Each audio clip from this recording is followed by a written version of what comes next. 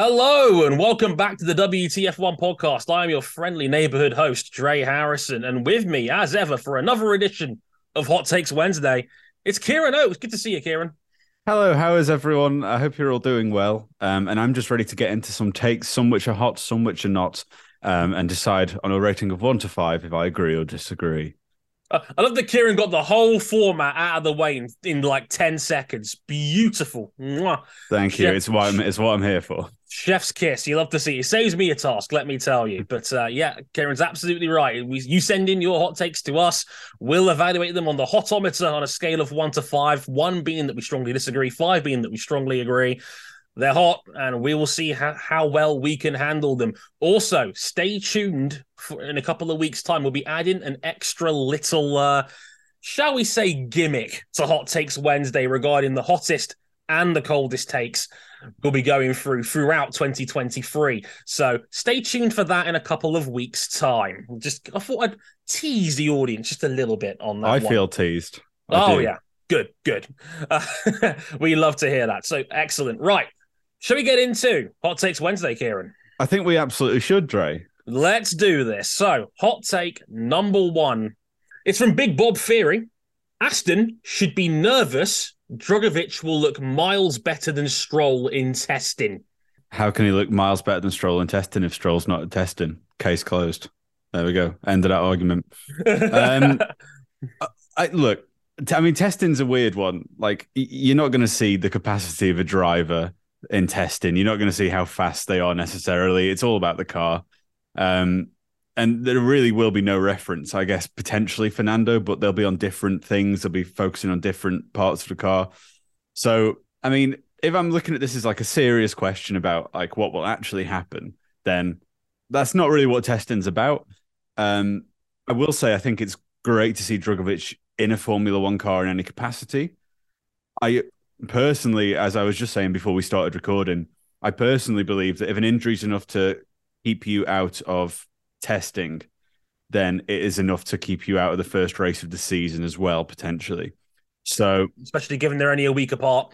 Yeah. So I reckon we might see Drugovich make his debut, and that'd be great for him. But I don't think there's any way of telling where they are at compared to each other. I think race 1 of the season, if you can compare in equal machinery Drugovich and Alonso, then that's a good indicator. But I can't rate this as I can't agree with this statement because it hurts the brand, shall we say, and our sponsors. So what do you think? What do you reckon? I think your logic is sound. I mean, there is no yardstick. That's the problem. Like, we don't have access to Lance Stroll in a simulator, which is ultimately what reserve drivers are hired for, first and foremost. There's no getting around that. And I think you're right, Kieran. I think there is a reasonable chance that Drugovich might actually take part in the season opener. I also think there's a possibility they might end up borrowing from the McLaren pool of reserves as well, because they're all the Mercs powered teams are all sharing them.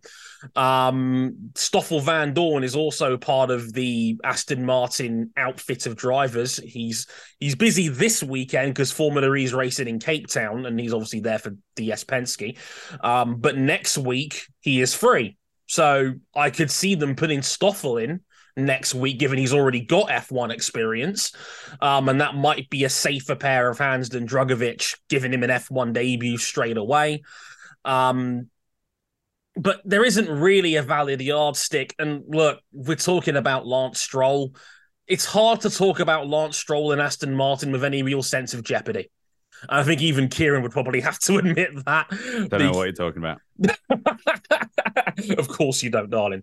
No, but like it's hard to talk about Lance in any sense of real jeopardy because his seat is safe as long as he wants to drive it and as long as his dad owns the team. And I don't want to be cynical against Stroll's ability, but Dre, the man's had an accident. Be nice. We should all be pointing out how solid and dependable he is, and what a shame it is to see him not at the racetrack. And I am disgusted. I'm disgusted by the tone of this question. I'm disgusted by your response to it. And I personally wish you well, Lance. I wish him well as well, but two things can be true at once. I can wish Lance Stroll well, but I could also be critical of his ability as a driver. No. I did that for Nicholas Latifi for many years. Yeah, I mean, look, I like Drugovich. I think he's a very talented driver. I feel bad for him that he didn't get an F1 seat straight off the back of winning in Formula 2 last year. He dominated Formula 2 last season, but I think the whole he's a year 3 guy probably went against him in that hiring process. The fact he didn't have an affiliated academy probably went against him as well, right until he won that title. I think it was the same weekend he won it, was the same weekend he signed for Aston Martin. So it was like, oh, here we go. You know, it's all come together. Enjoy your new job as a reserve. Which just makes me sad because I could rant for 10 to 15 minutes about how the junior ladder is broken, but I'll spare you on this occasion. I think ultimately there's no real yardstick. I don't think Stroll's got anything to worry about. Not because Drugovich isn't a good driver. I think he is. It's just that it's hard to get a true comparison and yardstick when one of your longest tenured driver, the guy that knows the system and team better than anyone else in there, isn't available because Alonso's going to be learning too. We all know we probably would give Alonso the benefit of the doubt given he's Fernando, but even so, there's no real yardstick, so there's no real sense of context here. I'm sure Drugovich will do fine, but again, there's nothing to compare him with, unfortunately, and that's probably what goes against him. What do you reckon on the hotometer, Kieran? I'm going to find a loophole and say because we're not seeing Stroll in testing, I'm giving it a 1 because factually it cannot happen. I almost want to give it an NA because it's not really applicable in that sense. But yeah, I have to like I'm going to go 2 if not for the reason there's no reason why Drugovich can't be impressive in a vacuum when he takes the reins on testing tomorrow. There's no reason why he can't be impressive in his own way, but I don't think it's going to be anything that's going to have Stroll be worried about. So yeah, that's how I look at it. I'm going to say 2 on this occasion. So yeah, that's how I look at it. Most of the chat saying mostly 1s, mostly 1s on that one. So yeah, I think we're all in agreement on that one. So here's take number 2. Hot take number 2 is from Aoki5 Chuck. I think that's Chuck Aoki. Thanks for following me on Twitter, by the way, big man. Interesting take. Says Nick de Vries is going to beat Yuki Tsunoda this year. Simple and to the point. Nick de Vries is going to beat Yuki Tsunoda this year. Now, what do you reckon on that? I don't really know. And I'm starting on the basis of believing that AlphaTauri will have minimal points this season. Like, I think if either beats the other, it'll be by 2 or 3 points. But I have a feeling that it will be a stronger showing for de Vries, even depending on what the scores are. I think he'll come out of the season better than Yuki. And unfortunately, my prediction for the season is Yuki will lose his seat. I don't think he's shown enough so far, and I don't anticipate a massive shift in that. Like, sure, he was given something undrivable last season and he had a couple of highlights in 21, but I can't see the car being much better.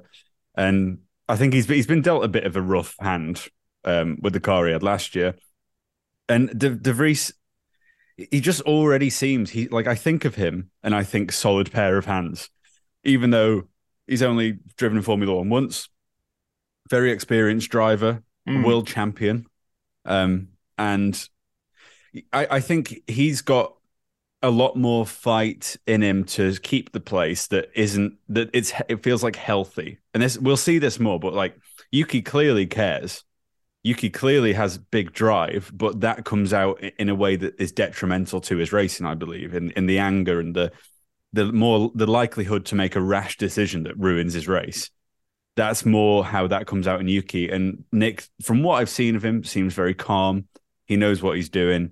And I think, I can't imagine either of them will be scoring major points, but I would definitely think Nick could be on top at the end of the season. Yeah, I would agree with that. This is a strange one for me because, like, I mostly agree about Tsunoda's future. I think this is a make or break year for Yuki.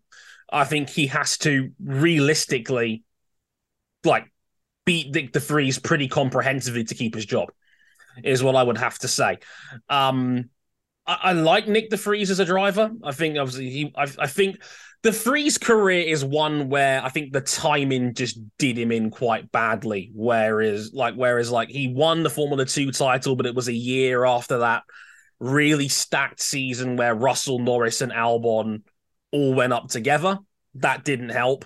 Like Nick de Vries was the fourth man in a three-man Formula 2 race back then. Had to go to Formula E because there wasn't really a seat for him at the time. It was a year 3, I believe, graduation for Nick de Vries when he won that Formula 2 title, which again, most people look down upon year 3 grads, which doesn't exactly help. He won the Formula E World Championship, and that was a fantastic achievement. But even then, that season was largely criticized because of how much of a lottery the qualifying system was. It was a mess of a season where I think it was something like 16 different drivers mathematically could have won that title going into the final 2 races of the season. It was a mess. And I'm trying not to be too harsh on de Vries in that sense, because you still got to beat who's put in front of you at the end of the day. But then last season in Formula E, Stoffel Vandoorne destroyed him. And Stoffel's another guy that's been on the outside looking in to try and get back into F1 himself. So the ultimate point I'm getting at here is I'm not sure how good Nick de Vries actually is. And even his one-off appearance at Williams last season, you could look at it in 2 different ways. On the one hand, he came in as an emergency stand-in, scored points. That's about as good as you can, realistically hope for out of somebody. On the other end of the coin, Williams always does well at Monza because it suits their car. So how much of that was just Nick, taking a good car and doing all right with it? Because again, the main yardstick, Albon, wasn't available. So I don't know. It's a really tough one, this one. I like Nick. Genuinely tough. I mean, what do you reckon number-wise, Kieran? I think I'm going to go with the 4. I do think this will happen, so I'm going to go with 4. I think this is going to be close. I think if Nick performs to his full potential, I think he's got a chance of beating Tsunoda over a full year, especially given, like you said, I think the AlphaTauri is not going to be a strong car, and that means points will probably come at a premium. And it might just take 1 or 2 big results over a season, a 6th or a 7th, something like that, and that might be enough to win an entire season's worth of points. If the Alpha comes in strong at the start of the season and declines, I would say Yuki will finish higher. If it gets better during the season, I think Nick will finish higher. That's a fair point, because that happened with Alfa Romeo last year, where they scored all their points in the first third of the year, and then... So Valtteri had the advantage, and then Zhou was actually probably driving better at the end of the year? A little bit, I'd say so, yeah. I think there's something to that. This is tough. I would say I don't want to go for a cop-out and say 3 because I think it could, but I'm going to go 3 because I genuinely think this could go either way. I really do. I hope this isn't deemed as a cop-out, but I really do think there's a tangible argument for both of them here. I really do. And I know it's a bit safe for a hot takes based podcast, so forgive me for that, but I really am on the fence on this one. I think Yuki's experience is probably going to help him in the short term. Maybe Nick de Vries' natural talent, maybe his ceiling being a little bit higher, maybe better in the long term. I'm not sure. I think it's really close. So I'm going to go 3 on this one. Let's have a quick look at the chat, see what they thought real quick. Higher end, 3s, like 4s and 5s. A fair few amount of 4s and 5s there. Yeah, okay. So they're leaning more towards you on this one, Kieran, which I think is fair enough. Naturally.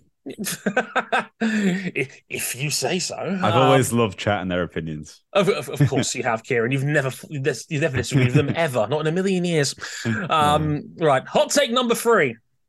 and it's from Nat Asp V10. Is that Nathan Aspinall from the darts? I wonder. I hope so. That would be pretty cool if he was a fan of us. Do love Nathan Aspinall as a darts fan.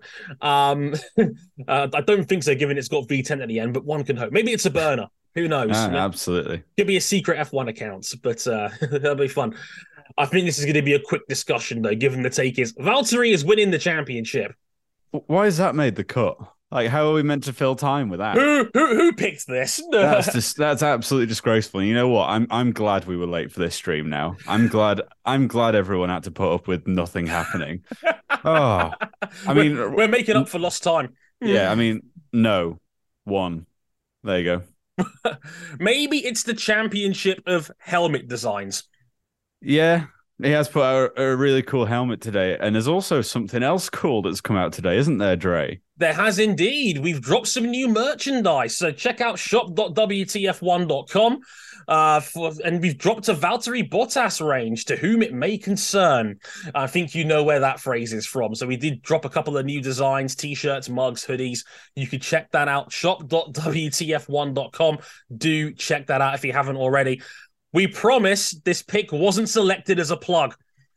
Honest. And also, it's worth saying, the design on Valtteri's helmet that he's released today is so along the lines of our design that we've been working on for about 3 weeks. Yeah. So it is remarkable that it's happened today. It's really bizarre. Like, you may have seen it, because I think the tweet we had for it went semi-viral of us posting about the helmet, not to toot our own horns too much on this one, but we genuinely did not know that was coming. So that was actually hilarious that we dropped that merch design on the same day that helmet design came out. I was like, well, this is just beautiful. This is wonderful comedic timing. It was fantastic. So we had a good laugh to ourselves in our group chat amongst ourselves on that one. It was just beautiful timing. I openly chuckled, Dre. Me too. I'll admit that I openly chuckled. I was like, "What?" I couldn't believe that. That was wonderful. But I think it sums it up best from one of our guys in the chat, Troy, who says, "Might not win the championship, but he will win our hearts." God bless him for trying. This is a one. This is a one, isn't it? Yeah. Let's just move on quickly. Yeah. Let's just move on from that one. These days, every new potential hire can feel like a high-stakes wager for your small business. You want to be 100% certain that you have access to the best qualified candidates available. That's why you have to check out LinkedIn Jobs. LinkedIn Jobs helps find the right people for your team faster and for free. This is a genuine 100% true story. My details being on LinkedIn Jobs because of applying for other positions in the industry before is what led to WTF1 reaching out to me and eventually getting my job here. Absolutely, 100%, it does work. It's so easy. It is to create a free job post on LinkedIn Jobs. Even I can do it. Then add your job and the purple hashtag hiring frame to your LinkedIn profile to spread the word that you're hiring. Simple tools like screening questions make it easy to focus on candidates with just the right skills and experience so you can quickly prioritize who you'd like to interview and hire. It's why small businesses rate LinkedIn Jobs #1 in delivering quality hires versus leading competitors. LinkedIn Jobs helps you find the qualified candidates that you want to talk to faster. Post your job for free at linkedin.com/WTF1. That's linkedin.com/WTF1 to post your job for free. Terms and conditions apply. Okay, here comes take number 4, and it comes from Isolation Gamer 1. Isolation Gamer 1, who sent in the quote of, Aston Martin will be more likely to get podium finishes this year than Alpine. So what could be the battle of the midfielders? Aston Martin will be more likely to get podium finishes this year than Alpine. It would take it's a weird one, right? Because if you asked me this 6 months ago, I'd have probably said no chance. But I think towards the end of last season, I think Aston Martin got stronger as the year went on. And I think by the end of the year, they were challenging Alpine for those, upper midfield sort of like 7th and 8th place finishes. So if they keep that upward trend, maybe. But I also think has Alpine fixed their reliability problems? Because that was a big hurdle for them last season. I think they had something like 7 or 8 technical DNFs last season. So this is a tricky one, Kieran. What do you think? Let's take those teams. Let's take Alpine. Let's take McLaren. Let's take Aston Martin. They're the ones I would be bunching together. And I'm just going to check if you can still hear me, Dre. Was that coming through? Okay, cool. Because everything just froze for me. But I'm going to continue because that's the professional I am.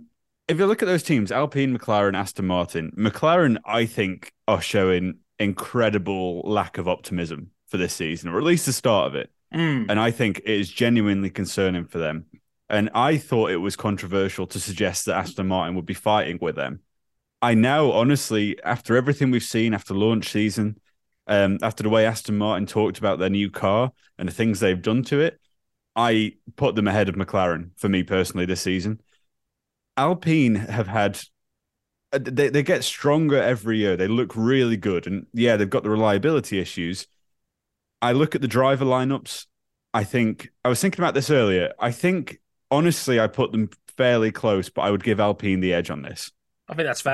I think Alonso is a better driver than Esteban, but I also think Esteban is massively underrated, and I think he will deliver. And if there will be podiums this season outside the top 6 drivers, it will be Esteban Ocon, in my mind. Lance and Pierre, honestly, it's hard to tell. We've not really seen them. I don't know. Pierre is, because I'm coming off the back of quite a negative season for Pierre, but obviously he is, like you said, he completely outdrove the car in 2021, put in some incredible performances. So I struggle to look past Alpine being the surprise podium contenders, but I don't see it as out of the realm of possibility to see Fernando on there. Maybe Lance if there's a bizarre race, but you've got to say Fernando is the most likely. So I think there's a chance of both, but I think Alpine would be more likely consistently to be there. I think this is close. I think this is definitely close. I agree with you. I think McLaren's been probably going to be the other major factor in this midfield race. McLaren were very down on themselves when they launched their car. They were saying, their aim is to finish 4th overall, and I'm like, well, wasn't that the same aim as last year?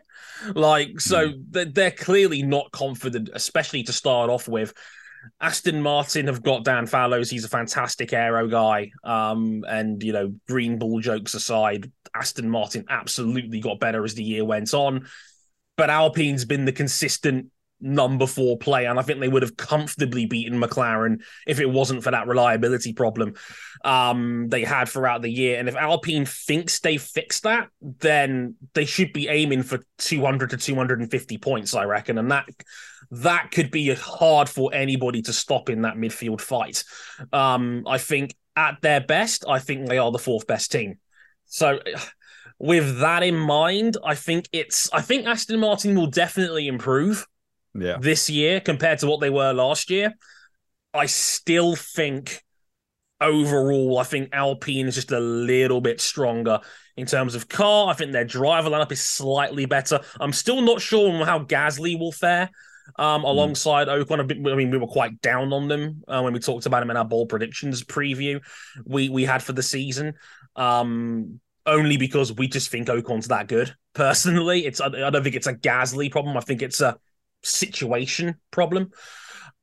I'm gonna go 2 on this one. I think it wouldn't be a huge upset to me if Aston Martin were to sneak a podium or 2 or something along those lines, or maybe get to Alpine's level, because I think towards the end of last season we saw that is feasible. But I think over the course of this season, I think Alpine will solve their reliability, and I think Alpine will still be the number 14. What do you reckon, Kieran? I'm going to stick with you on that one for exactly the same reasons. Yeah, so both saying 2. A lot of 2s in the chat. I did see some 2s. 3 to 4 from Rapid Scorpion in there as well. He's quite high on the Fallows higher. So yeah, very interesting indeed. And I agree with you. I'm going to be very curious to see how Gasly fares outside of a Red Bull umbrella team. That's going to be fascinating to watch. Definitely. Right, take number 5. It comes from Stefan42, I believe that's how it's pronounced. Stefan42, who says, this is a very subjective one. I think it's going to be interesting. Aside from the retro typeface on the rear wing, which is very cool, the new Ferrari livery is mediocre at best. Well, I mean, we put out today a social media post with our ratings for each of the liveries, and I gave the Ferrari livery a 9. I think mine was an 8.5. So I feel like very quickly we go 1 on that, don't we? I mean, quite possibly. The data is there. Look, I've not been a fan. Like, my peak Ferrari is early 2000s Ferrari. I love seeing the red and white glossy finish, but that's just not going to happen. So looking at a Ferrari in what is possible and feasible these days, compared to the last few years, I think they've nailed it this year. I think there's still things I would possibly prefer, but it just looks mean. It looks fast, and it's just sexy. And I've not thought that about previous iterations over the last few years. So, I mean, I just personally don't agree. But obviously, with liveries, God, the comments, people are so stupid in the comments of these things where they're like, but I don't think that. Yeah, fine. Okay. Cool. It's such an irrelevant, like, subjective thing, but it was the only thing to talk about.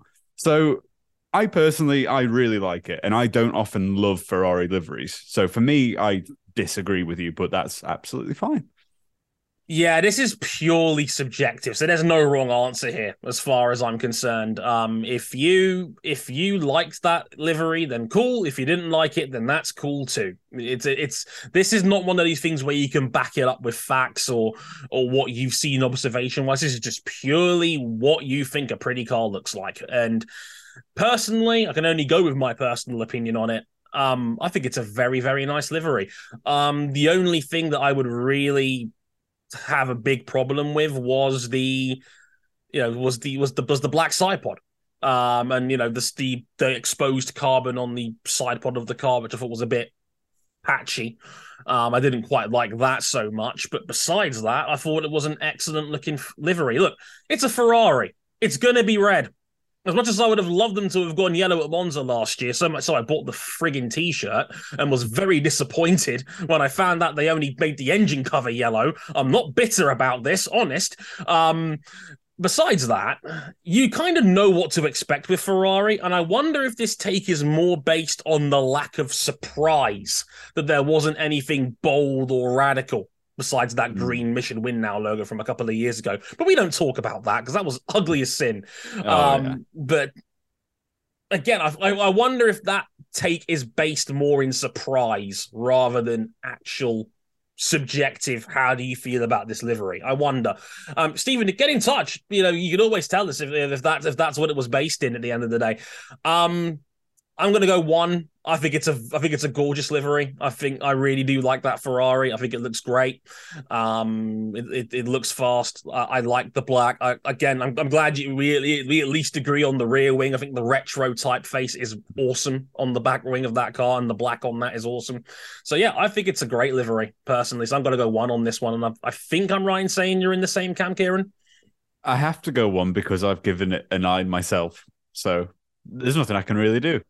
Right, take number 6, and this is another Valtteri-related one, but this one's a bit more interesting. Blue Lays 1 says, Valtteri will retire at the end of next season, so 2024. I think he's reached a sweet spot where he's content with his F1 achievements and personal life and has a lot more going on the business front, plus he would ace other series as well. So, yeah, Valtteri to retire after 2024. Sweet spot, content with his F1 achievements, content in personal life, etc. Maybe want to race another series. So Valtteri to retire at the end of 24. What do you reckon, Kieran? I think we kind of touched on this, if I remember correctly, in a previous Hot Takes when we were talking about who would be involved with the Audi project. And because if you're looking on the grid, if there's going to be vacancies in some seats, like you've got to think when you're talking about where a driver would go or what their future is looking like, you've kind of got to do maths with the rest of the grid and see where seats might open up, who might be interested in them. And I would say each year that goes by now, Valtteri's stock gets less valuable. Yeah, that's probably fair. Yep. I think he's a great driver, Hmm. but at the moment, I mean, of course, like a Haas would take a Valtteri if they had the option, or a team like that. But I just don't see him being a part of that Audi plan. I don't think I can't see him being around that long. And this kind of goes with what I was thinking anyway. I would suggest the next couple of years, because it does seem like he's got a lot outside of Formula One going for him, a lot of different focus, a different mindset. And look, I know he still says he's incredibly passionate about racing, which is, yeah, perfect. Like, I don't doubt that for a second. But I think with drivers, there comes a time where you'll always be passionate about racing, but the things in life can change, maybe having a family or anything like that. So I think that's plausible. I think, what would that be? That'd be three years after Merck. Yeah, I can see it. I can see it, especially if Alpha don't make a massive upturn with this season or next, and I don't really see them doing that. So yeah. This is a difficult one for me. Valtteri's 33. End of 2024 takes him to his age 35 season because his birthday's in August. So he'll be 35 when that 2024 season finishes. I would be leaning towards agreeing with this if it wasn't for one kicker. Audi's coming. And I don't think Valtteri will leave the sport of his own volition until he knows for sure what's going on with the Audi program and whether he's going to be a part of it or not, and then making the decision from there.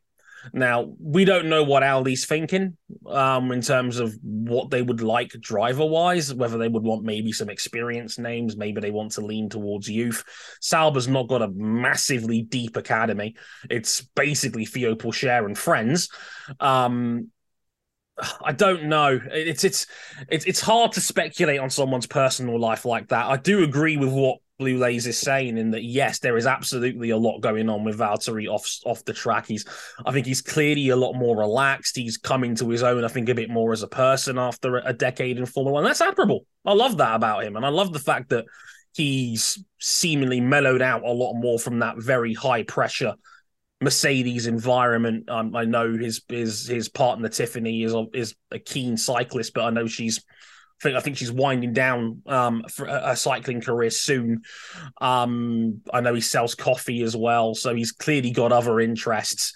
Has raced the Race of Champions, so maybe rallying. It's a very Finnish tradition. Maybe that could come into play later on in his career. Rally drivers do tend to go a bit longer than most, more into their 40s.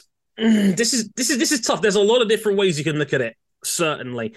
I'm leaning towards the disagreeing side of things to wrap up, mostly because I feel like the Audi, I think if he retires in 2024, a part of him will think, what if Audi wanted me in 2026? Because they might just want an experienced veteran who knows the setup, and Valtteri, I think, is still pretty good. I think he was certainly very good the first half of this season. We don't know how much his skills will decline over time. I think there's too many question marks for me to thoroughly agree with this take. So I'm going to go 2 on this occasion. I think there's a better chance he sticks around and sees what's happening when Audi come in 2026. What do you think, Kieran? I just think if Audi want experience, Valtteri, even though he's currently at the team, is not the first, second, or third choice. By the time that comes around to me, he wouldn't be one of the high-profile, experienced drivers you would maybe look at, in my eyes. I think he's a great driver, but I think if that's the role you want, someone who's got loads of experience to help the driver come through, that's not really the vibe I see with Valtteri necessarily. So I'm going to go 4 on this one. Then again, this is also the same sport where Nico Hulkenberg is back on the grid after 3 years out as a full-time driver. Well, yeah. So who knows at this point? Like 28-year-old Nick De Vries is making his full season debut, which would never happen given how the F1 ladder normally plays out. So it's Sebastian Vettel back with Audi. No. You reckon? Yeah. That's a hot take in of itself. Yeah. I do wonder where his Instagram posts are going with this. There's still a race to win, because he's doing that career retrospective on his Instagram page, and I'm very curious to see it's what a the end game. It's a tease that's gone just too long for me to actually feel like I'm being teased anymore. Right. It's just like, is this just a retrospective? Okay. Yeah. Or just put the documentary out and let me watch it. Yes. Thank you. Just put it on Netflix so we can all watch it like everybody else can. For God's sake, Sebastian. Yeah. Right. A bit of a tangent there, but we have to speak our truth on this show. Absolutely. Right. Final take of the episode. Well, final one that's you've sent us in anyway. Yeah. It's from Marcin Zygmunt 8. I hope I pronounced that right, Marcin. Sorry, apologies if I haven't. This is an interesting one. This is the last take of the episode. It says cars will be much closer in performance to each other. Verstappen will still win the title, but Perez will be sixth because he's worse than any driver from Ferrari or Mercs.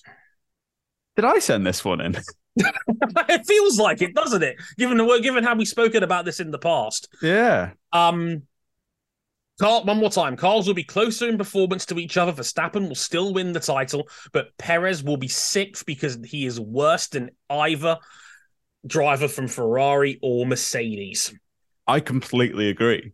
That's 100% what I believe. I think Verstappen wins the title. I think it's going to be a much closer fight, but like I said, I think the Mercs are going to get in each other's way. Points will be split, so I think Mercs will win constructors, but not drivers. And I think Verstappen will win it with a few races in hand. And Sergio, my prediction, and I will stick by it, even though people think I'm an idiot for saying it, is that he won't last a full season at Red Bull. I think the more the car becomes Max's vehicle, the less it suits Sergio. And I think it's going to get to a point in terms of constructors.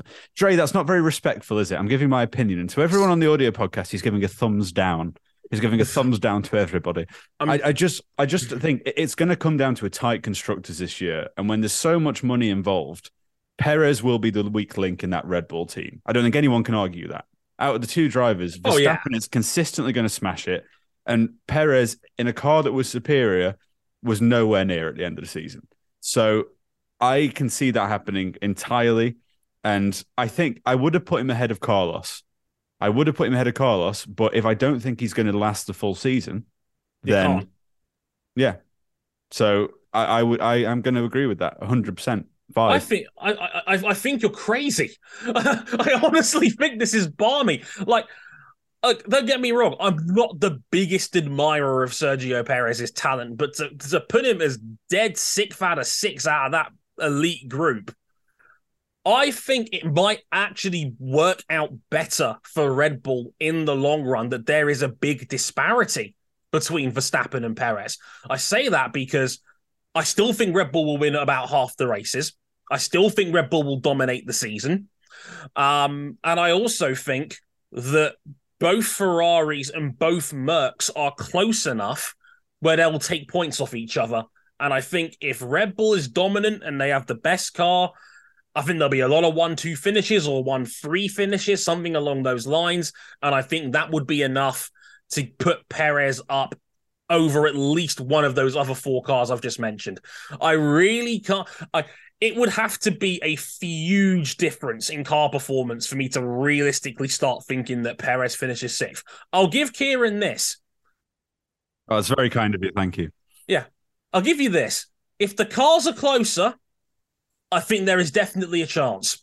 But I don't think the cars will be that much closer to the point where it would open the door for Perez to finish sixth out of the six big hitters.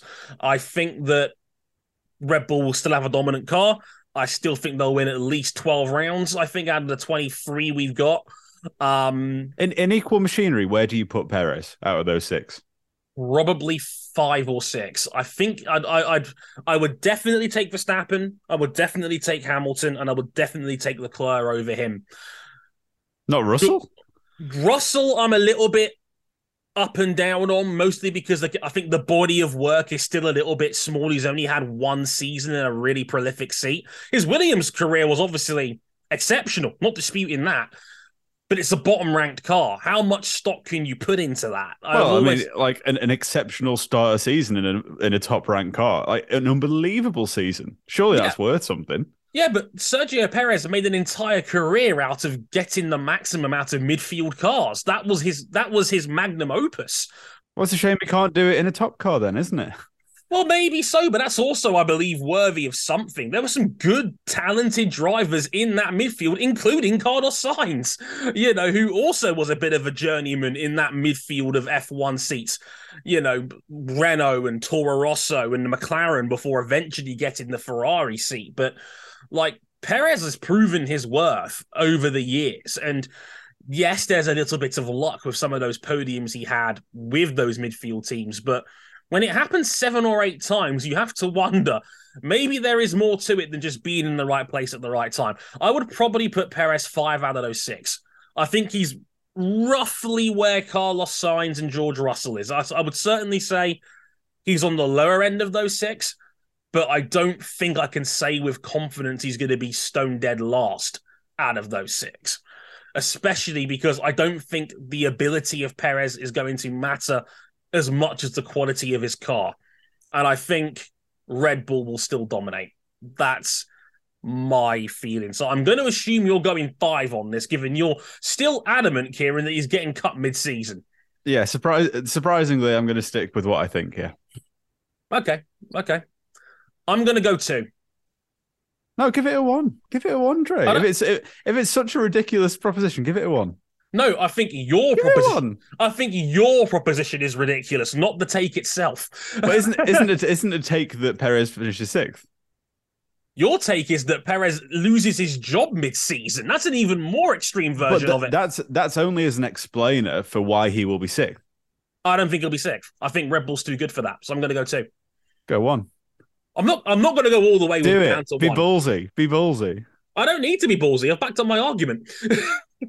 It's not happening, mate. I'm going to clip. If someone could clip this and send it to me, so I've got it for later in the season, that'd be much apprapecited. Yes, Mr. I'm so confident. Mr. Lance Stroll podium sitter over there, yeah? Absolutely. We're going to have a collection of these clips stashed up over the course of the season. We're going to have a crap list of 10-minute montages of takes we got wrong on Twitch over the course of the year. It's going to be wild. I'm going to stick with 2. I think there is a chance that the cars might be closer, and that would obviously have a more dramatic effect on standings potentially. But I still think that Red Bull will have a clearly comfortable number 1 car going into 2023. That's what I think on that one. I still have a little bit of niggle about George Russell when it comes to his overall ability. Not much. That's crazy to me. That's honestly crazy to me. It was a season. He's outperformed Lewis Hamilton. His first, he goes straight in outperforming Lewis Hamilton. And as much as we can say, this is about, Lewis was trying all these setups, I think that was saving face a little bit. George Russell had an incredible season, absolutely incredible, and to underrate it like that is mad to me. Compare his season compared to Sergio Perez's season, 2022. Oh, I agree there. But a vast difference. No, I agree. When I ranked the drivers' 2022 seasons, I had Perez, I want to say 8th, and I had Russell 4th. So, I'm not disputing the quality of his season. I just think the car that he's in is too good for that to happen, personally. So that's why I'm going 2 on this one. I don't think it's a Perez problem. I think it's a car problem, personally. Now, before we go, this is a little bit off script, but Kieran, you said that you had one of your mates who wanted to submit a take into the show. And as podcast director, I've allowed this permission to happen. So what was your friend's take? And then we'll put it on the same scale and we'll see what we reckon to chat. Feel free to chip in as well on Twitch. But what's the take? My friend Giles, we come from a very working class background, as you can tell. Hi, Giles. He knows nothing about Formula One, but he really wanted to chip in with a hot take. Sure. So I just thought we'd give it a brief discussion, brief rating. So his take for this week, I don't know if it's going to become a feature, but Jenson Button is better than Lewis Hamilton. He has a nicer attitude. Where do you stand on that, Trey? Jensen is a very nice guy, but I also think that Lewis Hamilton is also a very nice guy. Yeah. So I think it's a wash on this one. I think this is going to be a free. I think, mostly because I think they are both very nice people. I've always been a fan of Jensen. I like him a lot, and I've always been a fan of Lewis, and I like him a lot too. Everybody's happy. Friendship. It's like Mortal Kombat all over again. I've put the friendship animation in here. This is a complete cop out because I don't want to piss off anybody else's fan base. But I'm going to go free. This is absolutely fine. Kieran, what do you reckon? I'm going to go 1 because Hamilton's obviously better than Button. But I think Jensen is the sexiest Formula One driver of all time. I will go out there on a limb and say that. And I did touch him last week, and he touched me. I was touched by Crofty again. Second time. Oh, excellent. You got a collection building up now. Absolutely. Have you moved on? Have you moved on to heavy petting yet? I wish. I really wish. But well, thanks, Giles, for your contribution, and we'll see what he comes up with next week. I quite look forward to Giles's takes on Hot Take Wednesday. I mean, this might become a semi-regular feature. Who knows? But that is all the amazing range of takes we had on this week's edition of Hot Takes Wednesday. We'll be back post-testing next week in our final show before the actual season starts. Then it's bound to get even spicier, I reckon. So, looking forward to seeing how that one goes down. But for now, from me, Trey Harrison, and from Kieran Oakes, thank you very much for listening, and we'll catch you guys soon. Sayonara. Bye.